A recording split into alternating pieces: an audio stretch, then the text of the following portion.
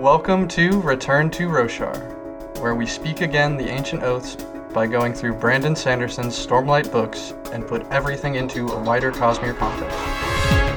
So a spoiler warning is in effect for every Cosmere book published at the time of recording, and that means up to Rhythm of War for now.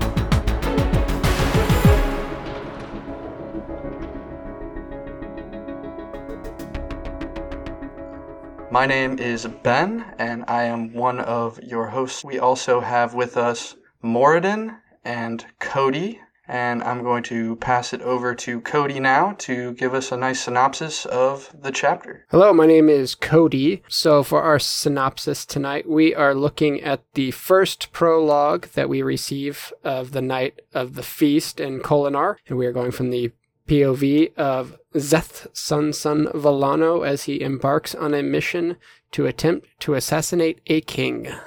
Moradin, if you would give us a little bit of this lovely prologue. This is Moradin, and here we go.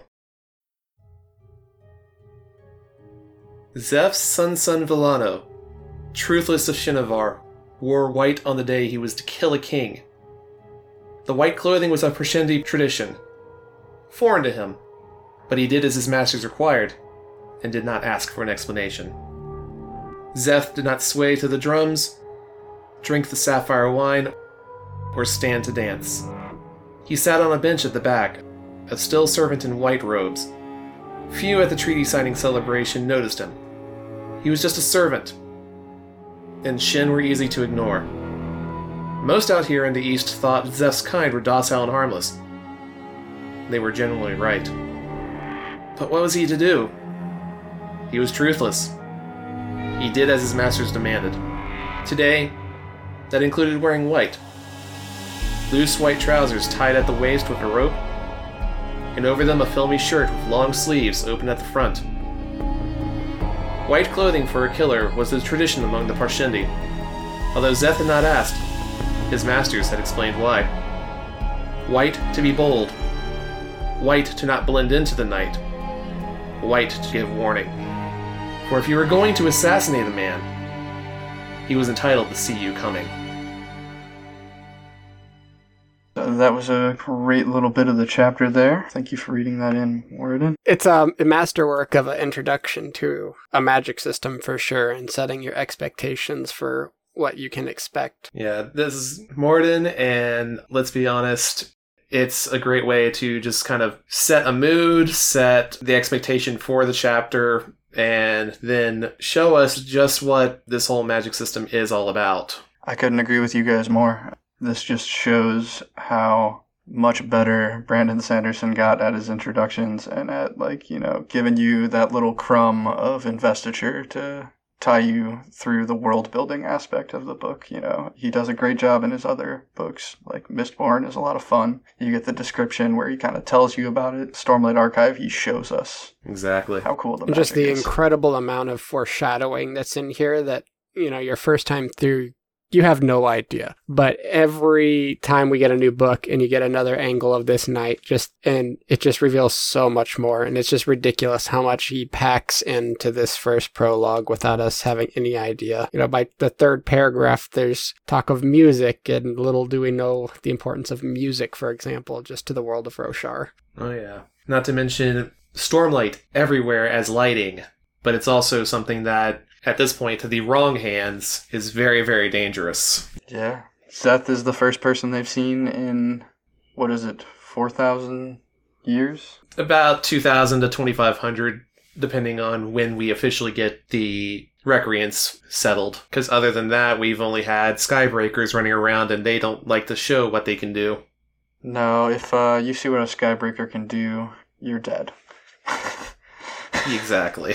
As we see as well, Szeth is another one of those archetypes that Brandon likes to do, where he shows us the exception to the race of people that they're supposed to be part of. Yeah, that's very interesting. I like that you brought that up. Szeth is from a culture that we get a little hint that, he's not the norm here. The way he talks about, his place in the world, as he's kind of the lowest of the low. He's truthless. He's very unstable. And he comes from a culture that's primarily pacifistic. right? They're very pacifist. They are an agrarian culture, especially. We get hints much later on of how weird it is compared to the rest of the world, where they've got strawberry wine, regular horses, grass that doesn't fall down at a storm. Yeah, it's one of those early hints to the fact that humans are not from Roshar, right? But we're getting a little off topic, so... Exactly. Let's get back towards Szeth. I was really impressed with his, problem-solving abilities here. Not only does he go through a full platoon of honor guard for the king, he realizes as he's, fighting him and goes to run away to try and chase down the robed figure that he's not following, and he has that snap realization of, wait, where would the safest place for the king be? Exactly. Not in his robes and crown, but in shard plate. I love how Brandon just loves to not just give you powers, but take the time to really think through and be very creative in how you would use a power. And seemingly useless powers, how can you manage to make those work? And even, seemingly powerful powers, how can you manipulate those to be abstractly used and make them more than what they are on surface level? Oh yeah, like reverse lashing, for instance, that Szeth/Kaladin later on uses to bring arrows towards him and then have them impact the object that he's holding rather than himself. I also really enjoyed that Brandon gave us a look at the same form of surge binding that we're going to see Kaladin later learning how to use from not knowing how to use it at all. He gave us like the full explanation of the magic system, and then we get to watch somebody else learn it from the ground up. You can tell he may not have wanted to kill, but he was trained in the ability to do so. Yes. Those poor guards had no chance. Yeah, very, very lethal. One of my favorite lines from the prologue, other than what we read, is when he sucks in the light and someone asks him, "What is he?" And he responds with, "I am sorry." And that was when he burst into light and began his terrible streak through the castle. So yes, not only does Szeth have a shard blade, but he has no ordinary shard blade. He has one of the honor blades of the 10 Heralds of Honor. Jezrien. Yep, the blade of Jezrien, Herald of Kings. Who we see in this prologue as a drunk looking for himself. Yeah, I love when he encounters Jezrien. I got it pulled up here. A man with a long gray and black beard slumped in a doorway, smiling foolishly. Though whether from wine or a weak mind, Szeth could not tell. "Have you seen me?" the man said with slurred speech. He laughed and then began to speak in gibberish, reaching for a wineskin. So it was the drink after all. Szeth brushed by continuing past a line of statues depicting the 10 heralds of the ancient Vorin theology. And so, yeah, here he is. Jezrien is slumped against his own statue, and I think recognizes potentially his own blade here. Could he feel the signature of his blade? Yeah. I would agree with you. He could probably feel that, Cody. Yeah, he could feel the signature of his blade upon him, and it's maybe giving him a little bit of lucidity here. And, have you seen me? And he's like, "Oh, have you brought me back my blade? Have you seen who I am? Do you know?" And I feel at the same time he was terrified of the probability of regaining that blade too. Yeah, he doesn't seem to be doing too well. As we find out, most of the heralds are not doing well anymore. Thousands and thousands of years will affect a mortal mind. Yeah, you have 3,000, 4,000 years of torture off and on, and then after that you have to deal with being a cognitive shadow who mentality is somewhat shaped by how others see you. Yeah, and it's in the same scene as Szeth continues down the hallway. We see the evidence of Salash's presence here this night as her statue is missing because she broke it. Yep, and that's what Shalash has been doing for the last 4,000 years, just finding statues of herself and smashing them to little bits. She spent some time with the Shin, which was fine with her when they hated her, but when they started worshipping her, that's what drove her mad. When do we get that info? That was during her conversation with Navani during Rhythm of War. I need to reread that. Do we want to move forward to the next topic about how Szeth got here? I would say that's an interesting timeline, to say the least. Before any of this, he was a farmer who carried water and did other tasks for his father, Netero's son Villano, at the sheep farm. He lived near the coast, so he probably had many weekends at the beach.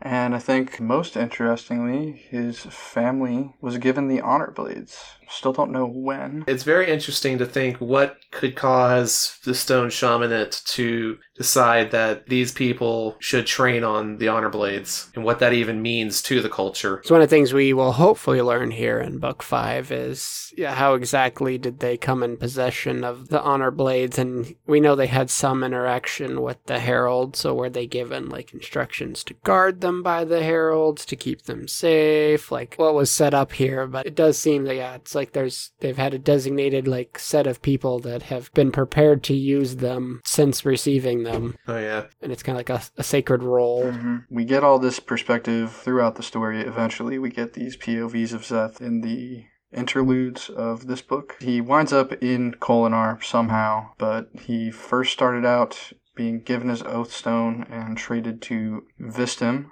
who we meet later on as Risen Babsk. But yeah, we don't know between Vistim and the 2 years, so he gets banished at the age of 27. So at this point, when we're reading this prologue, he's 29. So he's had 2 years of being passed around from person to person before he is purchased by Lys, the assassin that's in the employ of Yasna, and is there to do some work for her and meet up with her while these events are all going on. But she, 2 weeks prior to the feast, sells him to a slave market in the town of Kholinar, which is where Szeth gets picked up by the Parshendi. Basically, at that point, Clade is the name of the Parshendi who picked him up. And that was just on a whim from the listener ruling council to see, oh, hey, you actually can buy and sell people. Which Clade says that a voice speaking to the rhythms tells him to specifically choose Szeth when he purchases him.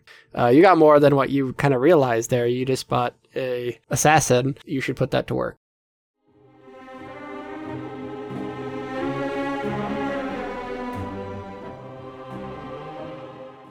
I think this is a good spot to transition to, talking about Szeth's faith, his honor, how he sticks so strongly to his code of ethics. So now that we're on to the religion and honor for Szeth, I'm looking forward to finding out more about what actual stone shamanism is all about. Yeah, I've been fascinated by that since this prologue. I was like, what is stone shamanism? That sounds incredible. It has all these like really interesting implications for how Shin society is going to be way different. Like they don't buy stone unless it's been soul cast. Basically, they don't buy any metals that haven't been soul cast. I'm very curious as to what they actually build their buildings out of as well, since the current prejudice, I guess is the best word to describe it, is that they live in mud huts. I mean, I imagine they have timber, so there's probably lots of wood as a core element of their architecture. Oh, absolutely. We know that they believe that Urithiru is the only place that they can step foot on stone, and that feels like it's due to the fact that it was created, I guess, by the Spren for all nations to kind of gather. It is a Spren. Exactly. I was trying to say it in the context of their belief there. Here's my prediction. Stone shamanism is some kind of rolling of stone dice or like tossing of like a bunch of little chips of shale, and you got to read the result out of what comes out of it to know the future. So what you're saying is they're just playing D&D with people's lives? Yeah. But obviously at some point or another they do have part of the religion that is based around the heralds, seeing as Shalash left because they started worshipping her. Yep, and they have their own names for the heralds. We figure that out eventually in the future POVs we're going to get from Szeth. Another part of Shen culture that kind of plays in here with the honor and faith and what the implication for Szeth being the outcast is that like the society is based on being a producer. Like those with the highest honor and position are those who produce. So like farmers are the top of the social order because they produce food that helps everyone and they provide to everyone. And so like the more your job does to like add to the world and benefit society, the better. So like soldiers and things that take away, particularly life, are at the bottom. So as being sent out with a shard blade, forced to be obedient and, eventually becoming the assassin he is, Szeth has become the epitome of that where he is taking away lots of life and adding nothing to society. That sounded hard. I feel bad for that guy. Kind of manic depressive to me. Just has these huge self-loathing things about himself, but just carries on. Just like anybody who sees him, honestly, I think most people see him as just this monster, and that includes himself. Yep, and he's got big-time PTSD, you know? He's got blood on his hands, and he feels like he can't get it off. I'm curious, do you guys have any other portions that you want to read? Any other highlights that stick out to you? I do want to go back and talk a little bit more with his fight with the king, and we see the various forms of investiture he's able to use here, which manifests in the form of the surges as bestowed upon him by this honor blade he has. And the rarity of what he's doing here, I love it, points out he starts attacking these guards and he's sticking them to the ceiling and doing stuff, and they're just kind of confused. Like, they're trying to kind of stop him, but they're not really doing it. They're just kind of being like, oh, there's just some ruffian doing weird crap here. And then the moment he summons his shard blade, then they're like, oh, it's an assassin, crap, raise the alarm, this is bad, we need to stop this guy, let everyone know. His just response, it's like shard blades, everyone recognized. They all knew what that meant. My magical powers no one's seen for thousands of years. Yeah. Yep, and he definitely thinks of his powers as the far more deadly thing. I mean... Oh, yeah. And he's not wrong, right? Oh, no, he's not. Because, yes, Seth is good with the blade, but we don't know how good he is as just a true blade wielder at this point. He's obviously decent, but he comes against Gavilar, who's one of the best duelists in the world at this point, and it's really his ability to be mobile with his powers that gives him any chance against Gavilar. Oh yeah, he gets broken several times from strikes from Gavilar punching him or kicking him with a shard boot, and just totally showing him how to use a shard blade for sure. Gavilar's definitely trying to take him to school. It's just with his incredible prowess with the surges that he is able to survive. Do y'all want to talk about the different forms of surge binding that he does? Because we get the full bore of what Windrunners can do here. So let's see here. We get gravitation and we get adhesion. So gravitation is the one where he sends people to stick to the ceiling, because he's not just directly sticking them, he touches them and they quote unquote float up as gravity gets flipped on its head. I don't think you have as much adhesion here as we could, although you have him sticking people's weapons together as he's fighting them. He seals a couple doors. Yeah. One guy he sent to hang out on the ceiling and then held his spear up for him to fall back down on when the light gave out. It's a few guys I think just fall to injure themselves. He sent a few flying towards walls. Doesn't he stick a few of them together? Yeah. At the very least, I know he cut out a section of wall and then lashed it multiple times to send it flying at them as soon as they started coming into that room. Yep. Yeah, that's so brutal. It was totally brutal. And I think that was kind of I didn't even realize this was a foreshadowing thing until later, but he ends up killing Gavilar by lashing the balcony out from under him. Yep. He didn't stab him, didn't kill him with the shard blade. He used his surge binding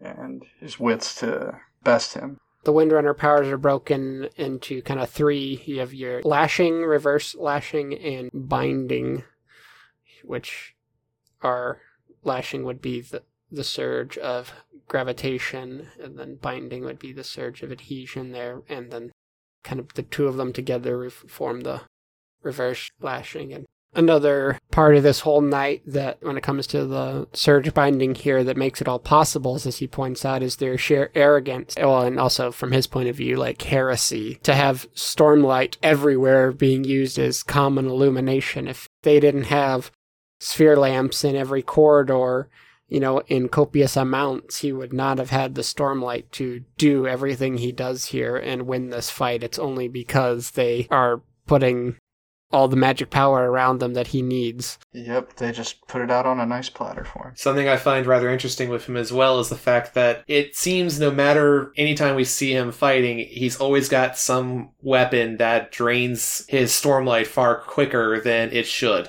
Yeah, Szeth is going to be someone to really watch out for. If he stops using Nightblood or he starts using his own Shardblade and isn't being drained so fast, he gets a lot done with just a little bit of Stormlight comparatively. He has to use a ton of it, but it's not as efficient. Exactly. We learn that the Honor Blade drains faster later on.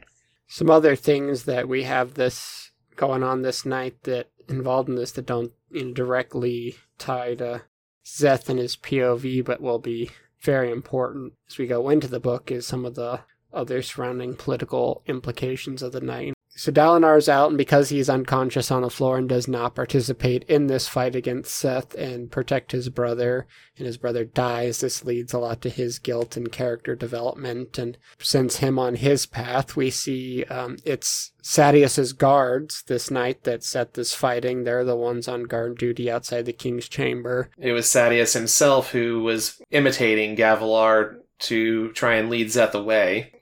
Mm-hmm. And this leads to the falling out between Dalinar and Sadeas, which is a big impetus for many of the events then in the rest of the book here. Mm-hmm. You're right, and I like how you talk about how this sets Dalinar in his path, because at this point we learn that he has not yet gone to see cultivation. Right? Correct. He has not yet gone. It's only after Gavilar's death that he decides to, see the Night Watcher anyway, and see what she can do. Yeah, because he stops by the Night Watcher on the way to the Shattered Plains when they establish the War of Vengeance. He takes a detour on the way there, and it's at that point. So he is still very much in his trauma from Rathalas. Yeah. The city built into a crack in the stone. Well, I think we have gotten pretty off topic again. The thing is that Szeth is a catalyst for so much in this series. Yeah, it's why he's the world's most wanted man after this night, is because, yes, he kills, from his perspective to a degree, it's like he goes and kills a king, but he kills, in some ways, like the most important king. He doesn't realize how much his actions are kind of being manipulated by so many other parties, and there's so many political implications to what one man does here. As Hoyd would put it, someone has come alongside the boulder and nudged it, and much farther down the path, there are things that you did not anticipate with your little nudge of the moment. That's good, yeah. And that's what makes this prologue so important, that we've been given it 4 times, and we're going to get it a 5th time, and there's just so much to talk about here, because this one action by Szeth sets off so many things. There's just so much going on at this feast. He doesn't see Jasnah in the hallway because she's, having one of her first encounters with Shadesmar and her powers. Elhokar's getting talked to by the heralds. Yep, we've got Navani, who discovered some of what Gavilar was up to, and due to his treatment of her, basically she wished death on him. And death came in white. Yep, and she prayed for it, too. She burnt Glyfford. We don't have any proof that their religion has any necessary effect, but that could be something we find out later on. There's so much set up for the last book of this front 5. I'm just excited to see where everything goes, especially from the prologues. Do you want to read a section for us? There is a bit at the very end of the prologue that I liked, because it kind of sums up the series, especially for people who are just starting out and trying to figure out what the heck is going on. You must take this. They must not get it.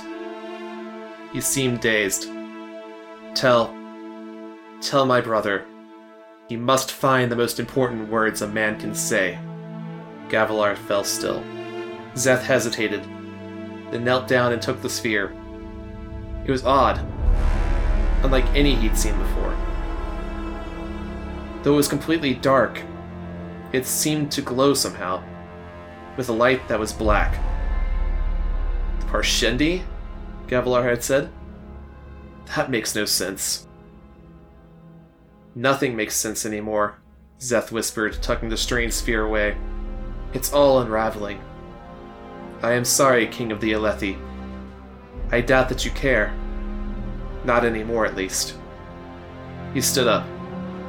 At least, you won't have to watch the world ending with the rest of us. Beside the king's body, his shard blade materialized from mist. Clattered to the stones now that its master was dead. It was worth a fortune. Kingdoms had fallen as men vied to possess a single shard blade. Shouts of alarm came from inside the palace. Szeth needed to go, but... Tell my brother. To Szeth's people, a dying request was sacred. He took the king's hand, dipping it in the man's own blood, then used it to scrawl on the wood. Brother, you must find the most important words a man can say. With that, Szeth escaped into the night. He left the king's shard blade. He had no use for it. The blade Szeth already carried was curse enough.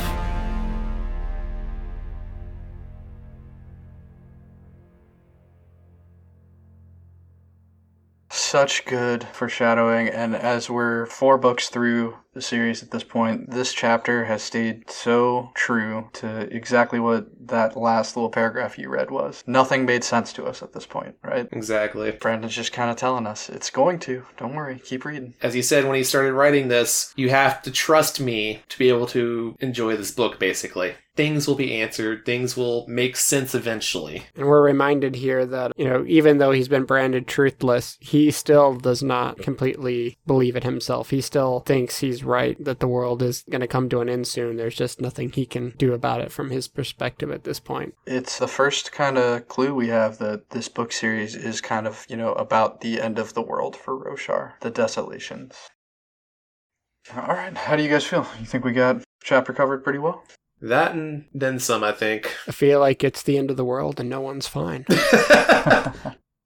Ben, you want to read us out? It's been a lot of fun talking to you, Moradin, and you, Cody. It's been really great. This has been the episode about Szeth's POV prologue, and I want to thank you for joining us today. As always, journey before destination, and we hope you'll return to Roshar with us again next time. Bye.